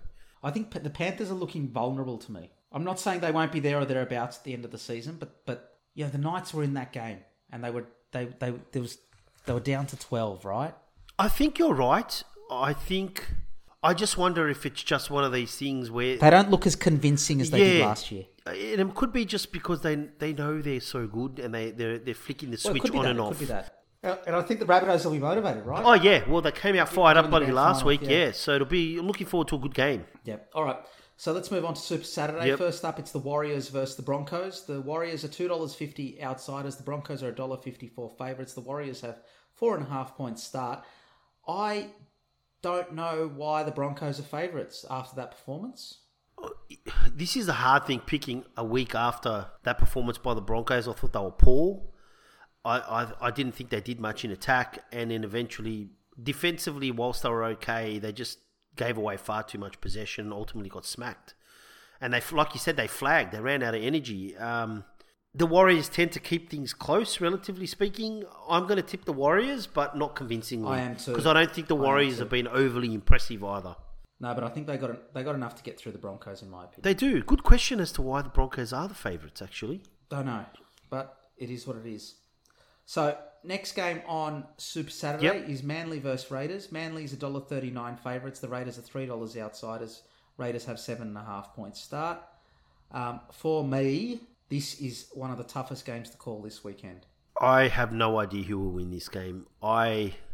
Manly is not playing well. It wouldn't surprise me if Manly smacks the Raiders, but then it wouldn't surprise me if the Raiders are winning because the Sea Eagles have been poor, but then they've got the offensive talent to just turn it on, then rack up 30 points. Well, you say that, but Tommy Turbo's not playing as well as he did last season, and I think it papered over a lot of cracks in that Manly's team last year. Yeah, some of those other players, you did mention Harper. Harper had a shocker, and he's been poor this year. He finished off the season last year. He had that shocker in the semi, and then he's been poor in just about all the 3 games so far. Yeah, I don't know. You know what? I'm going to go the Raiders, I think, in this game. I think whilst they haven't been great, in the 2 games they've won, they've been pretty tough. And they've tried to play a little bit of different footy. So, and the Sea Eagles, I don't know, they just seem to be struggling. So I think I'm going to go the Raiders, actually. But not convincingly. This game is, I really have no idea. It's kind of one of those, what do you feel on the day type of picks. I'm sure that's reassuring to our listeners. It is. Last They're game usually the people that win the bloody footy tipping competitions because they like the logos or something. Okay. Last game on Super Saturday is the Cowboys versus the Roosters. Roosters are $1.31 favourites. Cowboys back in Townsville. They're $3.50 outsiders and have 8.5 points start. They've just pummeled the Broncos, and the Roosters are coming off a bad loss to the Souths. I'm tipping the Roosters, T. I don't know, the Cowboys are winning or beating games, but I haven't been impressed by them. I'm impressed because I didn't think they'd be, this cohesive. And they are starting to... What I noticed is they've got their props passing the ball a bit more, like Jason T and even Jordan McLean and stuff. So they're slowly tinkering with the style of footy they play. I'm expecting the Roosters to come up fired up again after last week. Kind of... I don't know. I'm going to tip the Roosters. I just think they'll be a little bit too strong. I think the Roosters have got a pretty good record against the Cowboys, and I think that'll continue. Let's move on to Shitty Sunday. Yeah, it is Shitty Sunday. Oh, no. The Eels and Dragons might be a good game, but Shitty Sunday, yep. So, can I just say the first game, Storm are $1.20 favourites. Bulldogs are $4.50 outsiders. The Bulldogs have 13.5 points start. I'm tipping the Storm for obvious reasons. I'm going to tip the Storm. I mean, I don't think... We've struggled. We had 60% of the possession against the Broncos, camped in their line. Against Manly, first half, all the ball, multiple errors, constant errors by the Sea Eagles. They were off their game, and we struggled to score points. We're not scoring against the Storm. The Storm, and what would be ironic is if Nick Meaney scored a hat-trick against us too. So Storm for me by probably 20. Could you imagine if that happened? All right. Yeah, I think you're right. I was toying with whether Bulldogs would cover the 13.5. Yeah, I don't. You know what? It's touch and go though. I think the line's right. It's about right. It's one of those where you think defensively the effort's been okay, but they're kind of just hanging on too. It wouldn't, and they've played. Just something we haven't covered off either for the Bulldogs. Josh Addo-Carr's looked terrible. He's out of position a lot. We'll talk about that maybe next week. We'll see how he plays against Melbourne, but I love him. I just think something's not right.